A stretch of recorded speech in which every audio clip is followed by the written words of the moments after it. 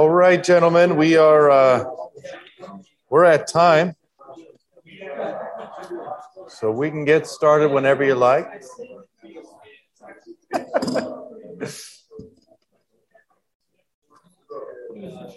We left off on Matthew chapter 20 with the laborers in the vineyard, which of course, those of you who were here on Sunday know that in the one-year lectionary, the historic lectionary of the church, this last Sunday's gospel was the laborers in the vineyard. So we not only did we discuss that last Monday, but then you heard a sermon on it this last Sunday. So from Matthew 20, then, we just thumb forward to Matthew 21, and you're going to see that this is the triumphal entry. So Palm Sunday, Jesus enters Jerusalem and does so for the final time before his passion. And it's in the context of this Holy Week that we then get the next nexus of parables. And those begin at verse 28 of chapter 21 with the parable of the two sons. But what you'll see if you look immediately prior to the parable of the two sons is you'll see that it is simply a continuation of what Jesus was saying in the previous section.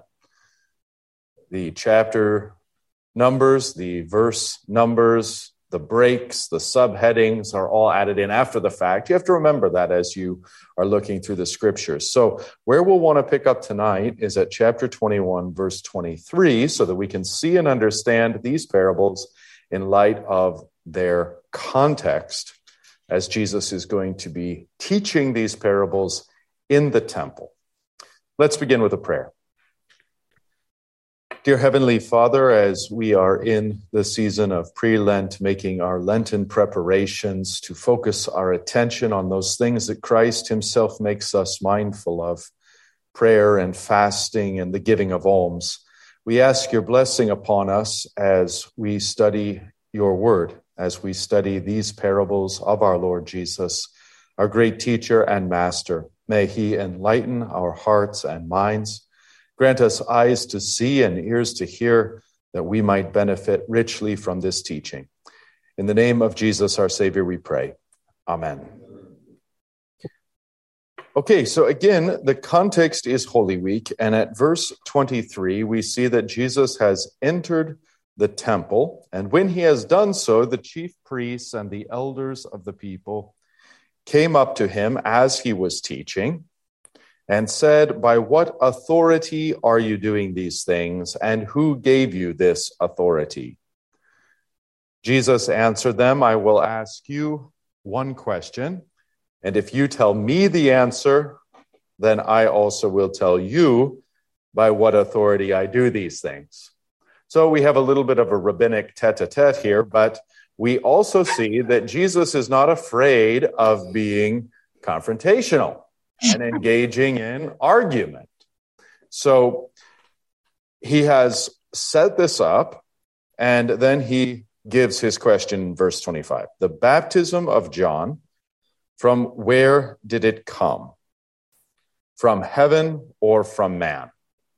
And obviously it's clear enough. Does this come from God, or is this of human invention? We are told that they discussed it among themselves, saying, "If we say from heaven, he will say to us, 'Why then did you not believe him?' But if we say from man, we are afraid of the crowd, for they all hold that John was a prophet." So we see that they are afraid of the crowd, and this continues to be a theme. And they find themselves trapped, obviously. Verse 27, so they answered Jesus, "We do not know." And he said to them, "Neither will I tell you by what authority I do these things." So there is then the entry point to his further question, "What do you think?" where he's going to invite them in then to consider these parables. And one of the themes we're going to see is that they will end up rendering judgment on the basis of the parables. And of course, that will end up being them rendering judgment upon themselves.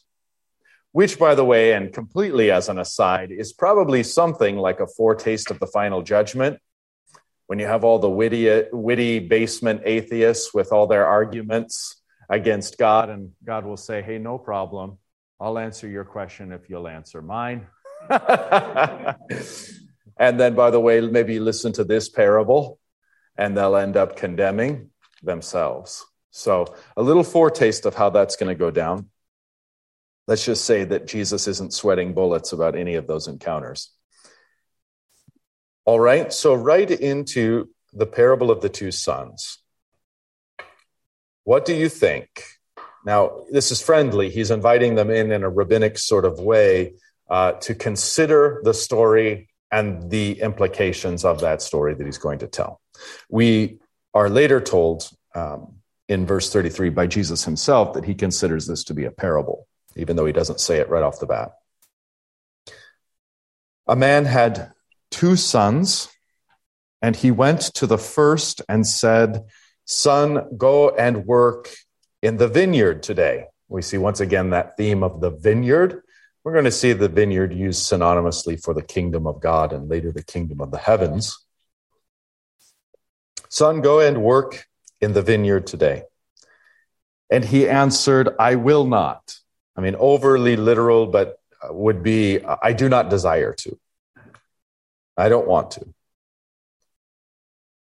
But afterward, and the ESV says he changed his mind, and that's just great. It's not really repented in the technical sense, but later he regretted it. And that is a kind of theme we see in Jesus' parables. You can think of the son who goes off and spends his inheritance in profligacy. He comes to himself, or he comes to his senses. That's a parallel action to this first son who comes to regret what he said to his father.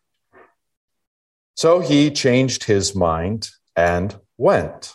And that's really the material point, is that where is the son, even though he told his father, I don't want to, I'm not going to, ultimately he ends up there in the vineyard. Obvious parallels with the previous and last parable that Jesus told of the laborers in the vineyard. So we're back at the vineyard again. Okay, then verse 30. And he went to the second son. I don't know why the ESV says the other. It's just the second son. And he said the same thing. And this son answered, I go, sir, or I go, Lord, but did not go. And again, that's the key, is no matter what came out of his mouth, did he end up in the vineyard or not? No. That's really the material point. So then Jesus asks, which of these two did the will of his father? They, again, this is the Pharisees and the chief priests, the elders. They said the first, namely the first son, that son who said that he would not go but then went. And they're right. They've given the correct answer. Jesus said to them, Amen, I say to you, the tax collectors and the prostitutes go into the kingdom of God before you. All right, so then Jesus gives them the interpretation, gives us the interpretation of the parable. Okay, the Pharisees and the tax collectors are those that by their very deeds have rejected the Father, and yet they still ended up in the vineyard. And Jesus is going to clarify concretely what that means. They went to John the Baptist to be baptized. So the prostitutes, and that's really what it is. and the tax collectors are the first son. They say we're not going to go. There's apparent disobedience or even real disobedience up front, but then they regret it, they change their mind, and they go. Okay, verse 32 gives the explanation. For John came to you in the way of righteousness, and you did not believe him, but the tax collectors and the prostitutes believed him. So now we have it rounded out that these chief priests and elders of the people are those who pay lip service to God. Yes, we'll go. Yes, we'll do whatever you say. But when John the Baptist came baptizing a baptism of repentance for the forgiveness of sins, they say, we're not going. So then you can see that what their answer is when they say that the first son is the one who does the will of his father, they've just condemned themselves. And Jesus here spells that out. In the next one, more subtly, he won't spell it out, but he does in fact spell it out that they have condemned themselves. Now, the kingdom of God, the vineyard, you can see is an earthly present tense temporal reality. They're not going in. Meanwhile, so it's not heaven per se. It's the reign of God on earth. And the tax collectors and the prostitutes have entered it, but they have not. This is very much the last first and the first last theme played out yet again. Okay, so last sentence then, and this will be the latter half of, looks like verse 32. And even when you saw it, so even when you, the chief priests and elders, saw the regret on the part of the prostitutes and tax collectors and saw how they went into those waters for a baptism of repentance for the forgiveness of sins, even then, you did not afterward change your minds. You did not come to regret that you would not go and believe John. And of course, John's baptism is preparatory because ultimately what John's going to do unto those he has baptized is say, behold the Lamb of God who takes away the sins of the world. So he's preparing them by washing them and then directing them to the Christ. So in their rejection of John, then they are condemned. It's their rejection of Christ. Okay, I think straightforward, hopefully straightforward. Yeah, relatively so as far as the parables go, I think. But are there any questions or anything strike you as off or confusing? All right, so again, we see the parables functioning. And maybe help me out, guys. Those of you who are online, you probably are going to have to say something because you're not in my visual field. So feel free to unmute and just get our attention if you need to make a comment or ask a question. All right. So in the same way that the parables have worked by those who will reject his plain word, and he'll preach to them in parables so that they don't get it. Here's yet another facet. He'll preach to them in parables, and through those very parables, they will end up condemning themselves. On to the next parable. Good enough? Okay. Verse 33, hear another parable.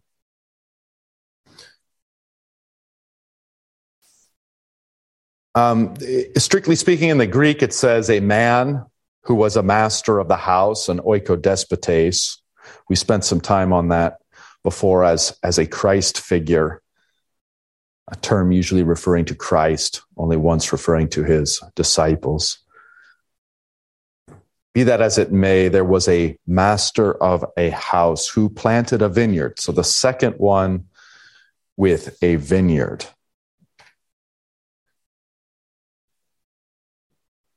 And put a fence around it and dug a wine press in it and built a tower and leased or rented it to georgos, which is a combination of geo, earth, and ergos, workers of the earth or farmers.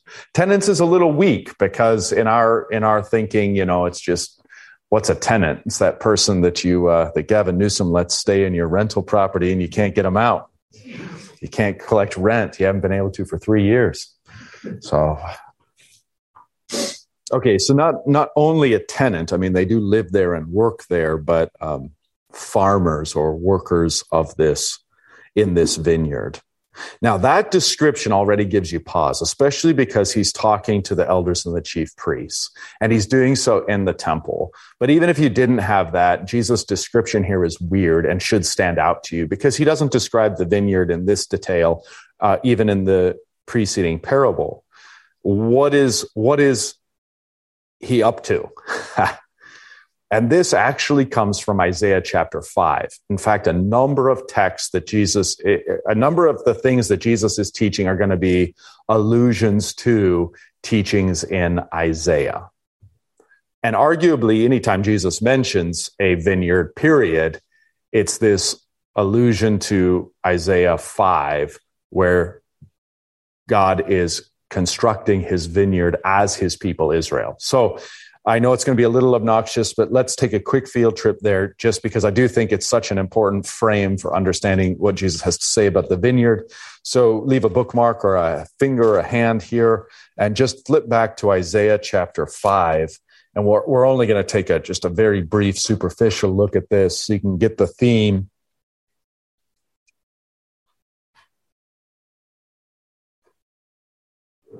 This theme of fruitfulness, though, of course, is pervasive and is everywhere in the teachings and parables of Jesus.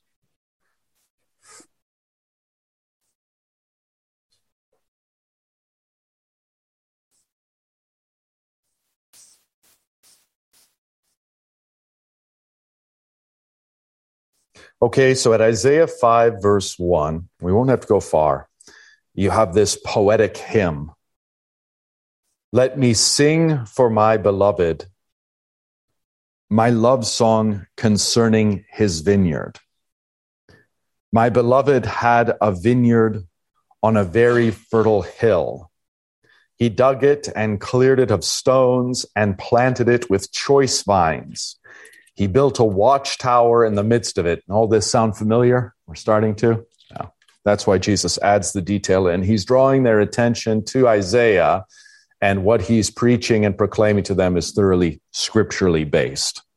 So he built a watchtower in the midst of it and hewed out a wine vat in it.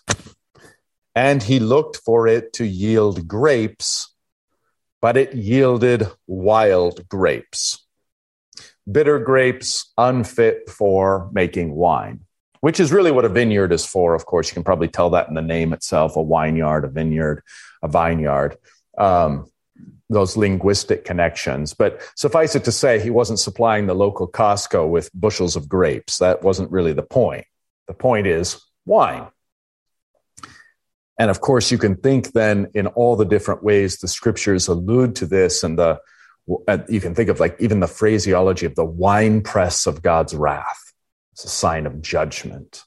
But you can think also of Christ in that winepress of God's wrath in our place. And what comes forth then is ultimately the wine that is his blood, that is the wine of salvation, the blood of salvation.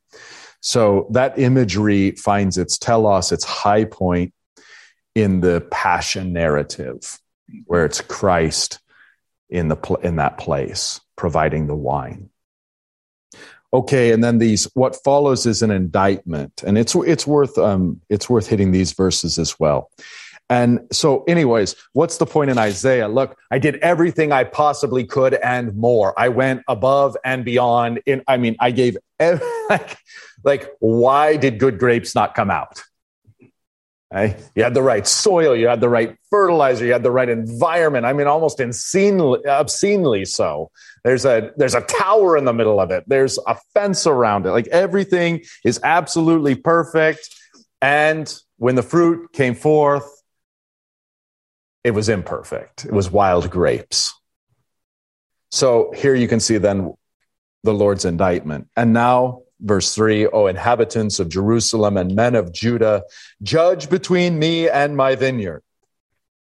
What more was there to do for my vineyard that I have not done in it? When I looked for it to yield grapes, why did it yield wild grapes? And now I will tell you what I will do to my vineyard. I will remove its hedge, and it shall be devoured. I will break down its wall, and it shall be trampled down. I will make it a waste. It shall not be pruned or hoed, and briars and thorns shall grow up. I will also command the clouds that they rain no rain upon it. For the vineyard of the Lord of hosts is the house of Israel, and the men of Judah are his pleasant planting. And he looked for justice, but behold, bloodshed. For righteousness, but behold, an outcry. All right. So that'll give you the background then for what Jesus is going to be talking about when he refers to the vineyard, but especially here in the parable of the tenants. And then that is also informative as we'll get into, and we're going to do this into the fifth and final discourse, chapters 23 and 25, which is the Olivet discourse or the judgment discourse. We're going to see how Jesus will refer very much to these kinds of motifs in regard to Jerusalem proper. Look, I did everything for you. And that's, the tower and the wall and everything. And yet it bore wild grapes who rejected me, who bore me no fruit, and thus I will have it destroyed. And that's Jesus' prophecy then fulfilled in 70 AD when the Romans sweep in and do that very thing. So, which is, by the way, a very, very underrated proof. As if we needed more. Maybe that's the point. But a very underrated proof that Jesus is, in fact, who he says he is, and prophesied that some 40 years later exactly what happens in the destruction of Jerusalem and the temple, never to be rebuilt again. It's remarkable, just astonishing. Okay, so I think that's all we need to do in Isaiah. Unless you want to talk about anything there, we're free to flip back to Matthew and take a look then what he says. Obviously, the parable is going to be a little different, but it is important for us to have that background.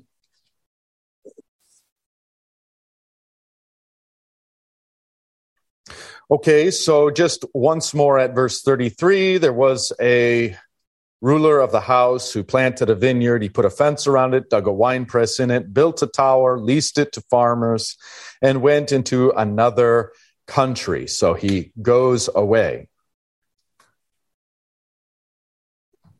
When the season for fruit drew near, he sent his slaves to the farmers to get his fruit. And the tenants took his slaves, the farmers took his slaves or servants, beat one. Now, the language there is to flay or to flog or to scourge. And I'm inclined to think that this was fatal. So he beat one, he killed another, just outright slayed him, and then stoned another, which is a stoning is always a stoning unto death. So I think all three of these result in death. It's a minor point. It doesn't matter, but that's the only creativity these guys show. Verse 36. Now, this is, again, in Jesus' parables, something almost always goes wonky. And here's that point. Again, he sent other servants, other slaves, more than the first. No one in his right mind would ever do that, but this guy does. Now, of course, what is that instructive of? It's, of course, instructive of God's grace. Instructive in an Old Testament sense of how God sent wave after wave of prophets and more prophets. And by the way, the prophets that we have, their texts recorded for us in the scriptures, are a tiny, tiny minority of the actual prophets that were and that God sent. We can't lose sight of that. I think sometimes we get a little skewed. It's like, well, there was Isaiah and there was Ezekiel, and maybe there were, some 12 other guys, the minor prophets, and, a handful of them over the course of the centuries. No, if you go back and read the text, you'll see that the prophets of God are everywhere. And there are many, many who are anonymous and not named. And then we simply have these texts remaining of them. So again, we're left to meditate on the mercy of God that generation after generation after generation, he sends his servants out only to be flayed and slain and stoned. Okay, so verse 36, again, he sent out other servants. And, we don't need to make too much, but it is the root word for apostle, the sending of the slaves. I wouldn't make too much of that, but it's the apostellane language. So again, he apostled other slaves, more than the first, and they did the same to them. Well, as Jesus tells the story, it gets more outrageous still. Finally, he sent his son. Why on earth would he do that? I mean, no one in real life would ever do this. But Jesus is telling a story, and he's inviting them to a dialogue. He's inviting them to render judgment upon the characters in the story. So this man then sends his son to them, saying, they will respect, honor my son. But when the tenants saw the son, they said to themselves, this is the heir.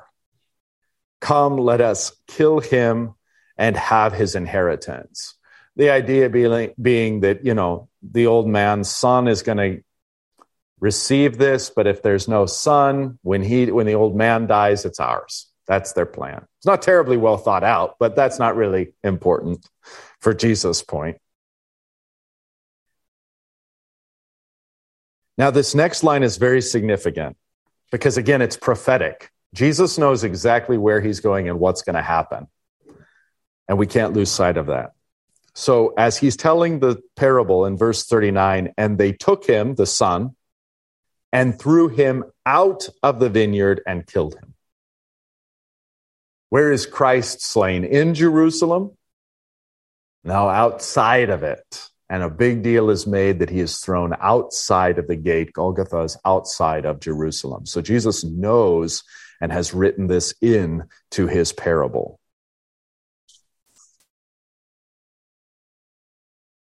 Now, this is akin to, remember when Nathan goes to David and tells him the parable of the little ewe lamb, the rich man who slaughters the ewe lamb who was beloved to the man. It was his only lamb, and the rich man with many flocks comes and takes that lamb and cooks it for dinner. And David is so pissed off that he says that, where is that man? He's going to be put to death right now.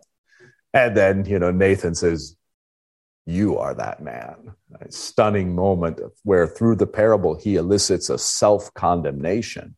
Now, David's heart's very different than these men's hearts, but the strategy of Jesus is the same. He's going to elicit from them a self-condemnation. All right, here it comes. Here's the punchline, verse 40. When therefore, and the language is just so much more powerful in the original, ha kurios tu ampolonos, when the Lord of the vineyard comes, what will he do to those tenants? And their answer is so much less pristine than the ESV puts it. And they answered him, you will put those No, in the Greek, it's much more like this. Like they are disgusted at this story. And they say, wretches, bastards. They're so ticked off. Bastards, wretchedly, wretches, wretchedly will he, bastards, ruthlessly will he. And now it's not just slay them or kill them or stone them, destroy them, wipe them off the face of the earth, scatter their remains type of, this is that's their sentence upon these wicked farmers, these wicked tenants that would do such a thing to such a gracious man. What if Jesus had said, you are they? He might have been crucified right there. But he does, in fact, do this very thing. He just does it in a subtle rabbinic way. But that is, in a sense, the end of the episode, okay, or the end of a chapter almost. Yeah, maybe that's the right way to put it, when they pronounce judgment upon themselves, which now they've done a second time. Which son did the will of his father? They said the first. They've pronounced judgment upon themselves. What should the Lord of the vineyard do to these wicked tenants? They've pronounced judgment upon themselves. Now, Jesus is going to, instead of just pulling the Nathan and saying, you are those wicked tenants, he's going to pivot, and he is, in fact, going to identify them, the tenants, with the elders and chief priests. He's going to do so in a much less confrontational way. So if that's verse 42, then Jesus pivots and says, have you never read in the scriptures? Now, this is Psalm 118, and it's pretty much quoted for verbatim. I don't think it's worthwhile going back and seeing it in its native context. But here's what he says. Have you never read in the scriptures, the stone that the builders rejected has become the cornerstone? Okay, now this follows a way that Jesus is doing theology. I mean, it's indicative of the entire way he does theology, but particularly in Holy Week and particularly in this temple where he's directly quoting scriptures. I mean, really, that cannot be, it's something I think we too often miss, that the debates Jesus is having with the chief priests and elders is a debate over the scriptures. It is a deeply theological debate. It's very much analogous to the kinds of debates we would have in the church. So you can glimpse back, even when he's outside of the temple, back in verse 16 of this chapter, and see the same parallel where Jesus says to them, yes, have you never read out of the mouths of infants? So this idea of challenging them, like, are you not aware of the scriptures which say? It's the basis of everything he's doing. Okay, so likewise here, Psalm 118, the stone, who's this? That's the Messiah, namely Christ, that the builders rejected. Who are the builders? The builders would be the chief priests and elders in this case. And the builders have rejected this stone, but even though they've rejected it, he has somehow become the cornerstone, the most important stone. Usually commentators take this to mean like the stone upon which all the rest of the building, sort of the weight of it goes. And then the explanation, this was Yahweh's doing. This was the Lord's doing, and it is marvelous in our eyes. That is to say, all the way back in Psalm 118, centuries and centuries before this, it was prophesied in Scripture, in Psalm 118, that the cornerstone upon which God would build his entire household is precisely that which the builders themselves rejected.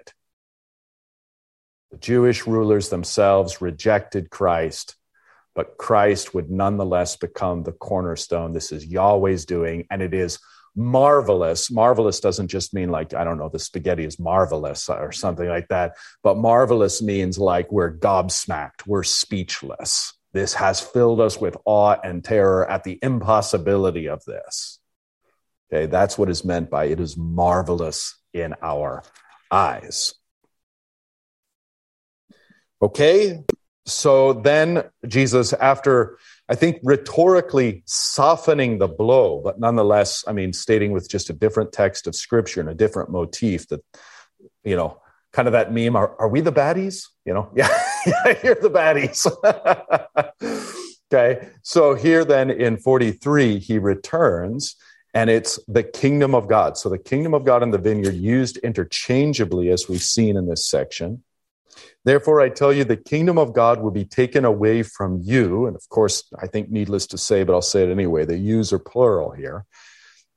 And given to an ethne, a people, producing its fruits. And this is a very clear identification of the Gentiles. It's going to be, so the kingdom of God is going to be taken away from the Jews proper and be given to the ethne, the Gentiles, who will produce its fruits. All right, now Jesus has woven in another scripture here in verse 44, this from Isaiah chapter 8:14, and he paraphrases it sufficient. I don't think we have to go back there. But he returns to this idea of the stone. And the one who falls on this stone, the one who is tripped over it, scandalized by it, made to topple, will be shattered, broken into pieces. And this is a parallel statement. When it falls on anyone, it will crush him. So this is the stone of stumbling and the rock of offense. One receives Christ, or one stumbles over him, or the stone falls upon him. Either way, it is life having him or death rejecting him. All right, let's see what the reaction is. Verse 45, when the chief priests and the Pharisees, so again, it was earlier, it was the chief priests and the elders. You can see that the Pharisees are intended here also. When the chief priests and the Pharisees heard his parables, they perceived that he was speaking about them, which is always like kind of humorous to me. I don't know if Matthew intends it. And although they were seeking to arrest him, I mean, this is just irony of irony, isn't it? He's just told them a parable about how you're going to reject me, arrest me, put me to death. And they're like, yeah, I think he's talking about us. Anyway, let's arrest him, reject him, and put him to death. I mean, there are many, many ironies pointed out by the gospel writers, particularly when it comes to the passion. And this is no doubt one of them. But why? Why did they not then arrest him? They feared the crowds because they held him to be a prophet. So again, we also see that they fear men, not God. And that's a recurrent theme throughout here, that Jesus fears God, not men. They fear men, but not God. Okay, now that gives us a little narrative pause. And really, I think the way that Matthew's constructed this, we should see those two parables as a unit, or at least like, let's say chapter 1, and then what follows in chapter 22 would be chapter 2. I mean, there's a connection, but there's a huge pivot because he's not going to ask them to condemn themselves. In the first two parables, the two parables of the vineyard in this section, both of which result in them condemning themselves. Now we're going to pivot to this wedding feast and this different direction. I mean, many of the same themes, but a different direction, and they don't condemn themselves. So before we do, let's pause there. Let's see if you have any thoughts. If you see anything I missed, I always love to hear that, or if I confused you on any point. Yeah, please. Back in the beginning, the parable of the tenants, when the servants came to the tenants to get the first fruit, to get the fruit, essentially the rent, you indicated that those were the apostles that were killed. I thought it was always the prophets, the Old Testament prophets. Yeah. So it probably did more harm than good even mentioning it. So the verb used for send is the apostelling verb, so to send. So that's the only reason I mentioned it. Clearly at this point, in particular for Jesus, remember we got these two lenses. Lens number one is Jesus actually saying the thing in, let's say, 33 AD, okay? He's very clearly referring to the prophets. There's no other option. Now, by the time Matthew writes this and stylizes this, he may well have the apostles at least hinted at. So in the same way that,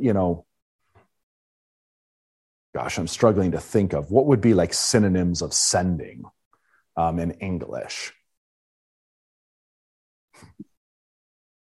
It's hard to do. I can't think off the top of my head about synonyms of sending, but let's say that there were three different expressions. He's choosing the one that's specific to the apostle language. That may be Matthew's way of hinting at that. But again, I don't want to make a mountain out of a molehill on that. Chronologically, the Son would be Christ, and then the prophets came before. So if you're thinking in terms of chronological. Yeah, of course. And it's very reminiscent of Jesus, where he just openly says, the prophets have been sent over and over to Jerusalem, and Jerusalem is the city that stones the prophets, right? Which, of course, is ironic and an ironic play on the name, because Jerusalem is the city of Shalom, the city of peace, who, kills the prophets and stones those whom the Lord sends. So there's tons of ironies. The whole Passion, I think you could do an entire Lenten sermon series, like 6 full weeks worth of sermons on the ironies of the Passion. And it is definitely something drawn out by the evangelists themselves at many points. Yeah, please. I always thought that it was referring to heaven. So Christians, we're the ones who fall on Jesus and we're broken to pieces, and those who don't believe are like those who are crushed. So I was just wondering, is that a correct interpretation, or is there a third option, like Christians are the ones who are come to Christ, not mentioned? Yeah, not really. I mean, the motif here is as the rock is judgment.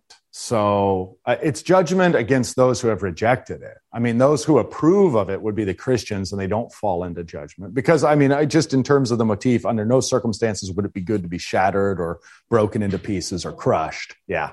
So that's why it's a judgment. But if you receive it as the cornerstone, and you receive then joyfully whatever is built upon that cornerstone, which is going to be the whole household of God. It's going to be the new kingdom, the new church, the new vineyard, that which does in fact bear fruit. Yeah, and that's all what we're part of, Yeah. So someone would have to try to put a homiletical point on top of that to try to make that make sense. It'd be true, it just wouldn't be good exegesis. To me, this double mention of fearing the crowds. They've already showed their hand, but they don't fear God, they fear the crowds. Yeah. Big motif there. They're pushed around by the people. Mm-hmm. That's their authority is the acceptance or the sponsorship of the crowds. Yeah, exactly right. Yeah, and that's a motif that continues and bears itself out all the more. Mm-hmm. Okay, good enough to move on? Yeah. All right, so then chapter 22, and again, there isn't really a break here.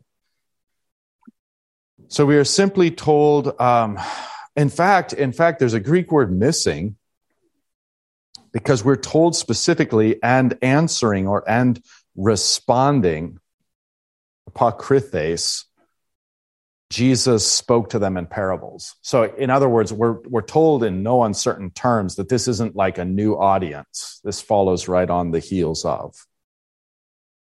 And he speaks to them in parables. Now, that could indicate that there were more than this one spoken that day. But in any case, this is the one we have. An interesting change. I don't know what, if anything, to make of it. Jesus seems to use it interchangeably, but we're back to the kingdom or the reign of the heavens as opposed to the kingdom or reign of God. The kingdom of the heavens may be likened or may be compared, is as a king, the word you'd expect there, Basileus, who gave a wedding feast for his son. All right, well, already we've got this set up, because already this is the Father and the Son. And already from the Old Testament the wedding motif, God being betrothed to his people continually being unfaithful to him offering them a certificate of divorce, rejecting the betrothal, having them taken away by the Assyrians and the Babylonians, renewing the betrothal by bringing them back, and promising a wedding that is to come. And of course, that wedding in the strict sense is what brings about the new heavens and the new earth. So just kind of a brief history of that wedding motif, and all of that underlies this parable. Okay, and again, we have maybe less obvious to us, but I'll try to point it out as we go. We have just some egregious things going on. More and more, Jesus' parables, there are so many that a lot of Jesus' parables are meant to leave you with a bad taste in your mouth. They're left to make you having a sense of disgust. And that disgust is to drive you to be the opposite of the characters in the parables. It's very hard to preach because, how many sermons have you heard that end on the downer note of disgust? Few and far between, but that's how Jesus ends his preaching frequently. And in this case, it's no different. He's going to just leave off this whole sermonica section with a bad taste in our mouths. Okay, so there's this king. He's throwing a wedding feast for his son. He sends his slaves out to call those who were invited to the wedding feast, but they would not come.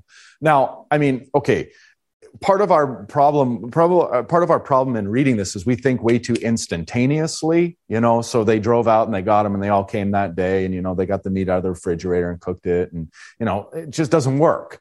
So how this would actually go is weeks, sometimes months in advance. And this was just known at the time and it makes perfect sense. There's no reason to doubt it. But if there was going to be a great feast, weeks, if not months ahead of time, the messengers would be sent out saying, this time, this day, this place. I mean, because you've got to gather all the animals, you got to kill them, you got to butcher them, you got to cook them. It's just tons of stuff you got to do, and it takes forever.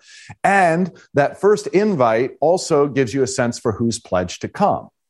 Otherwise, you're not just going to slay. I mean, how many cattle are you going to slay to just bring this mob of people? You don't know. Okay, so the whole point that's sort of culturally understood that we're not ready to grasp is that at this point in time, the servants are already being sent out to those who have already agreed. They've already RSVP'd. They've already gotten the initial invitation. They've said, we'll be there. And these messengers are coming out to say, it's ready. Okay, you RSVP'd, we've made your portion, it's all ready. So that when they say we're not coming, it is an absolute spit in the eye.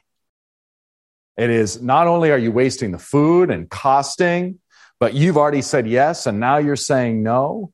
And your lack of presence is going to be an embarrassment to the host, especially if this happens in mass. So this rejection carries within it just a number of cultural implications of deep, deep insult, especially when, and not necessarily in this case, but elsewhere where this parable is taught. I mean, to a minor degree here. The reasons or the excuses given are completely obscene excuses and are meant to only further the insult. Kind of like, I don't know, it'd be like something like on coming up on Valentine's Day. So it'd be like, told your wife you're going to take her out for dinner on Valentine's Day. You got this thing set in advance. And it comes time and she's all dressed up and ready to go and you're not. And she's like, didn't we have a date? Didn't we have a plan? And you're like, yeah, I thought I'd do something more important. She's like, well, what's more important than that? Not even the Super Bowl. So the kind of excuse would be like, well, I'm going to go reorganize my screws out in the garage.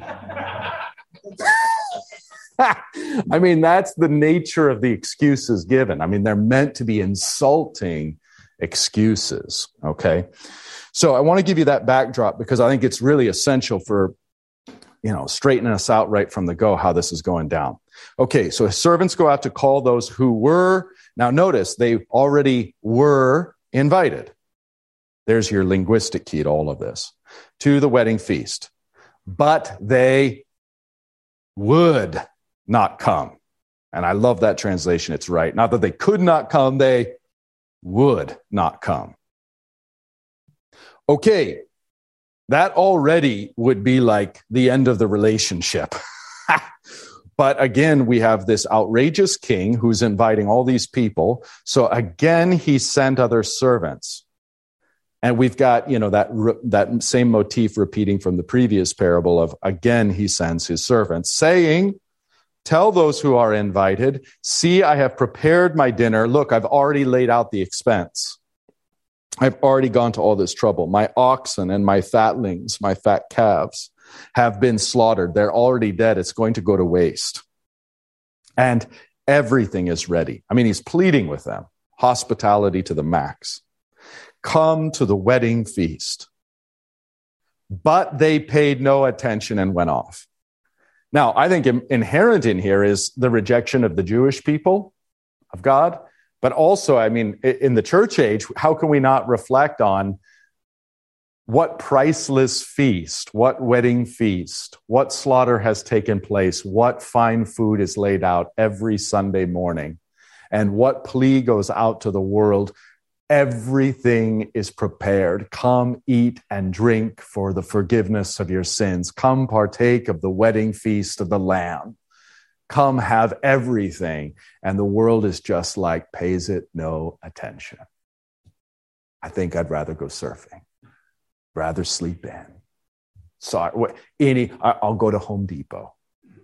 Anything is more important. So I think that we can reflect on that too. But verse 5, but they paid no attention and went off. Now here's the first category. They pay no attention and they go off, one to his farm, another to his business. This is the stuff that's more important. And of course, sermonically, you can put whatever you want there. I think that's the beauty of what Jesus does. He gave us preachers ample room to navigate there. All right, while the rest, here's the second category. Those would be the passive, sort of they pay no attention, they go their own way. That's the category 1, but now verse 6 is category 2. While the rest seized his servants, treated them hubristically, shamefully, and killed them. I mean, why on earth would they do that? Because to these, it wasn't enough to deliver insult. They so despise this king and his son that they just cannot help but do unto his servants what they would like to do unto him.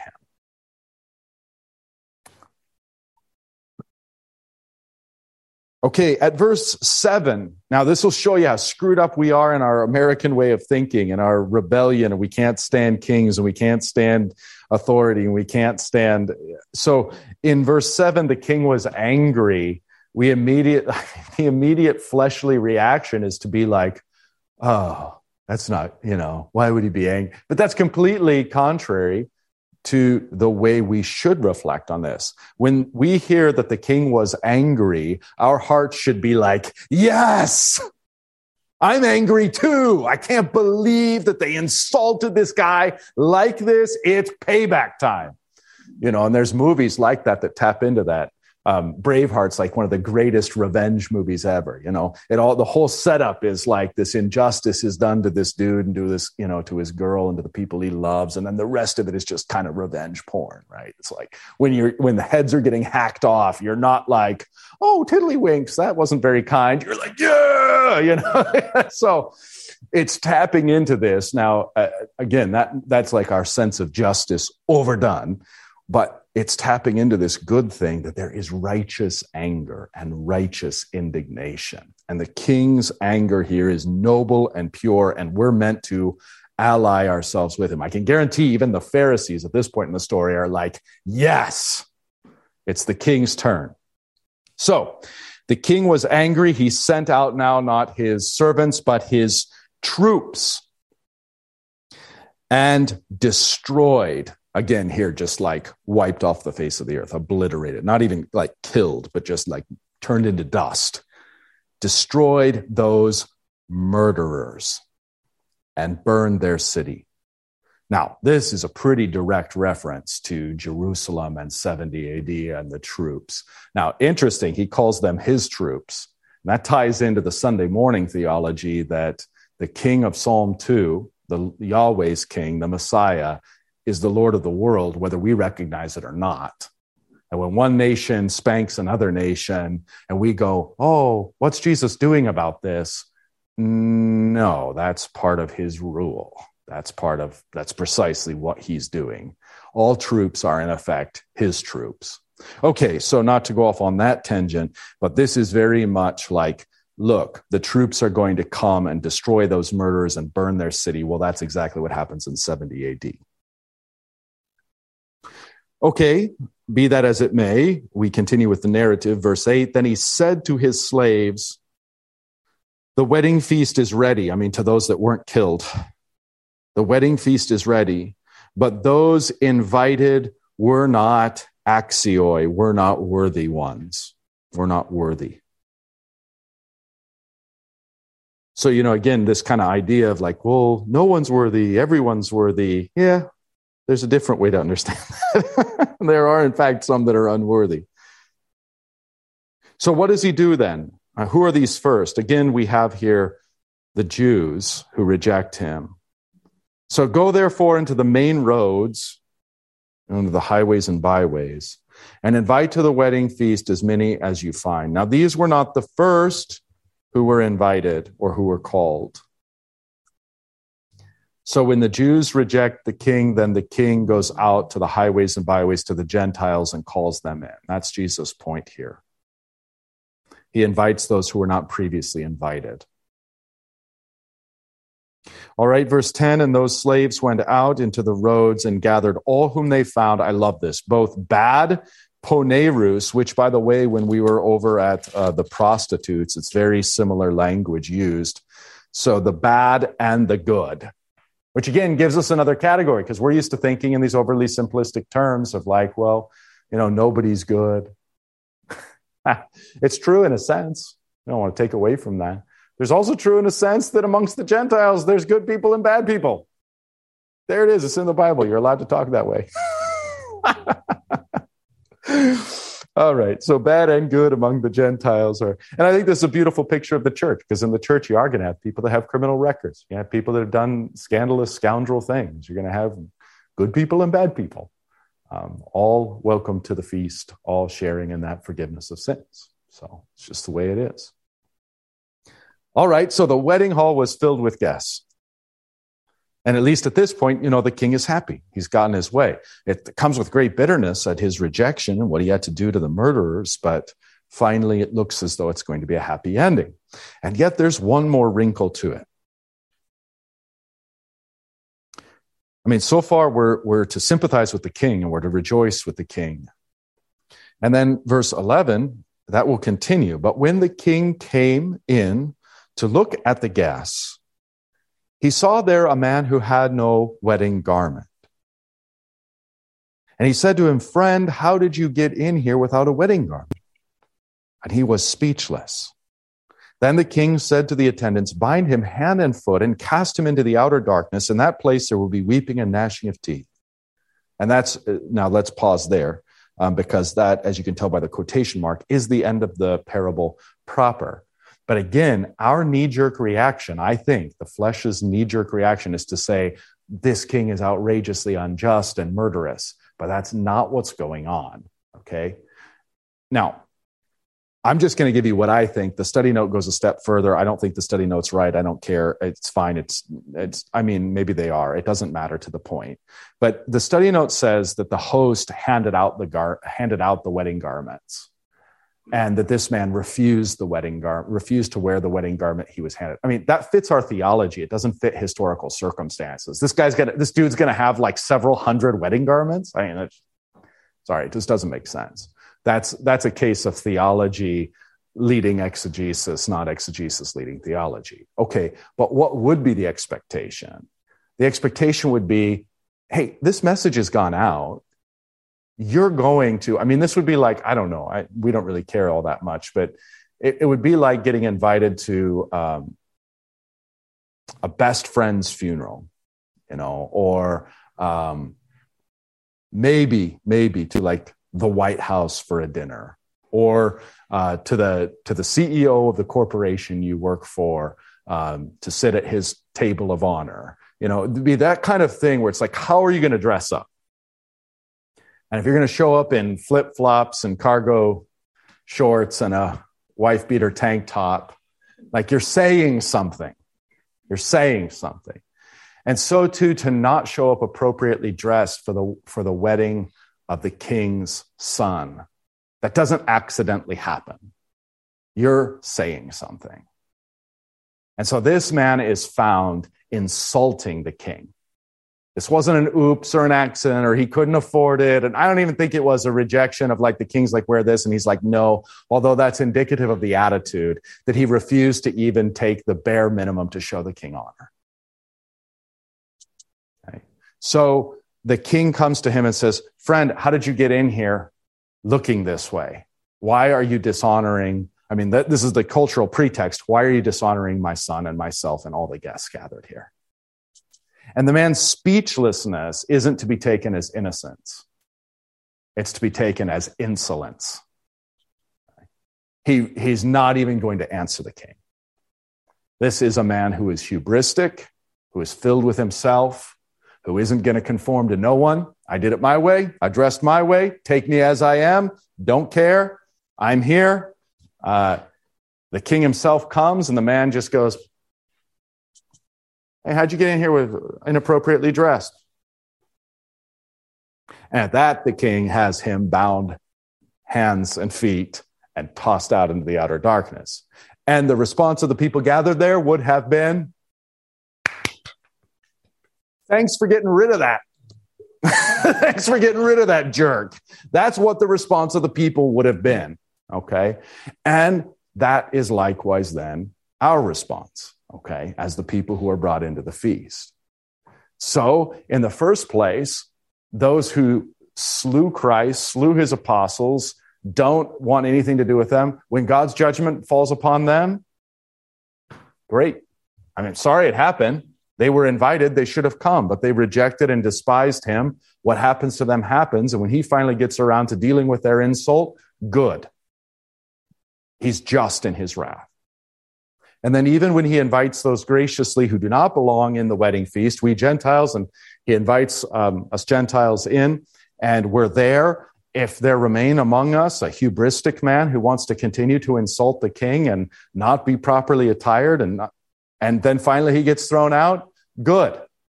I mean, the whole point of the heavenly reality is that we're finally free from all the nastiness, from all those who can't stand the king or his son. That's the nature of heaven. So it's really it can be a gut check as to like, whose team are you on? And if that's how you want to take it, well and good. If that's your entry point into it, well and good. But again, this is yet another example of Jesus' parables where there are characters or a character who are, your reaction to them is not to be filled with, the reaction that Jesus hopes you to have is not to be filled with empathy toward the man and with hatred toward the cruel king. Quite the opposite. To be on the side of this good and gracious and wonderful king who is continually has his face spat upon for no reason whatsoever and finally takes action, so that you are to be disgusted by these villains. And if there was a quote unquote moral of the story, don't be that guy. Don't be that guy who shows up at the wedding feast on your own terms, refusing the garment, sticking it to the king. When you get what's coming to you, nobody's going to cry. So don't be that guy. Give honor to whom honor is due. Okay. So again, now we haven't highlighted the gospel elements of this, but that's not really what Jesus is up to. He's preaching to the Pharisees and the chief priests, and he's condemning them. They should know in no uncertain terms who they are. Obviously, there are many gospel elements we could draw out, but since I've already taken up an extra 3 minutes of your time, I just simply won't be able to draw all those out. You'll have to listen to a sermon on this where the Lutheran preacher will undoubtedly draw out all the various elements. Okay. So what would we say of this garment? I mean, if we were to be sermonic about it, it's the robe of Christ's righteousness that covers all your sins. Okay. In a sense, Pastor? Yeah. Oh, yeah. You know, I just happened to read C.F.W. Walter, his take on this parable last night, because it was for the one-year lecture. Mm-hmm. One-year lectionary, it was the gospel reading yesterday. Yeah. And he looked at it. He took that last verse, which we didn't talk about, for many are called and few are chosen. Oh, yeah. And he keyed on that as a particular predestination way of looking at it. And of course, he went into how, yes, that's true, but also everyone has an opportunity. Everyone's called. It's that sort of two things pitted against one another, you know, that we can't really make sense of. But that's how he started it out with that verse 14, talking about this parable. Kind of interesting. Yeah, fair point. And thank you. You drew attention to one of my deficits. I didn't even handle verse 14. Many are called, but few are chosen. So you can handle that in a systematic way, the way Walter was doing it, and you can do just fine with that. Since this is a class more focused on exegesis than like a systematic reflection, when Jesus says many are called, who are called? First, all the Jews are called. Then as they reject him, all the Gentiles are called. Many are called. Who actually ends up in the feast? I mean, relatively few. Or at least that's what Jesus would have us consider. given that there's mass rejection of him. Some accept, and even among those who accept, there are found a distinct minority, one in the case of the parable, who are unworthy. Okay? So then many are called, is obvious. Few end up in the right place. And so if you go back to like just the rudiments of this language are elect or favored or even where they should be. Many are called, but few end up where they should be, where the Lord wants them. I actually think that that's exegetically speaking, a better way of reading and understanding what Jesus is actually saying there.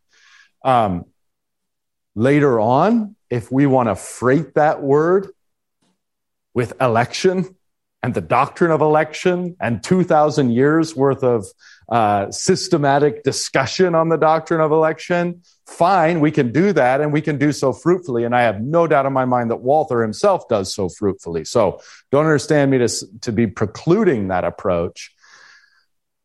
But I do think it's doing more here with that approach than Jesus himself intends. Jesus himself intends to show, look, it goes everywhere. And you could say here too, like, so where, if you want to reflect on election, where is the king saying, oh, you wanted to be here, but you're out? Not in the first part. It's specifically those who are invited who themselves say, we're not coming. Okay. And then maybe in the last part where you've got the man who wants to be there, but then is thrown out. Maybe he's one whom God hasn't elected. But why is he thrown out? Because he despises the king. So it's his own actions that cause him to be thrown out. So trying to prove like some sort of double election, I think in this text would be impossible. If you want to do a single election, fine.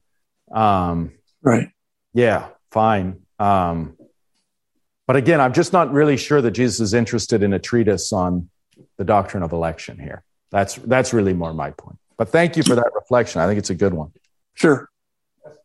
Yeah, please. It seems when he sees the man with no wedding garment, as a friend, how did you come here without a wedding garment? Is that a genuine beginning of friend? As if the man could have said, I'm sorry, please have mercy on me. Can I get it? Is that sort of why it's kind of a friendly question, and it's the response that you pointed out, this silence, this insolence, that sort of finalizes his destiny. But there would be an opportunity even then for him to repent and call for mercy. Okay. Yeah.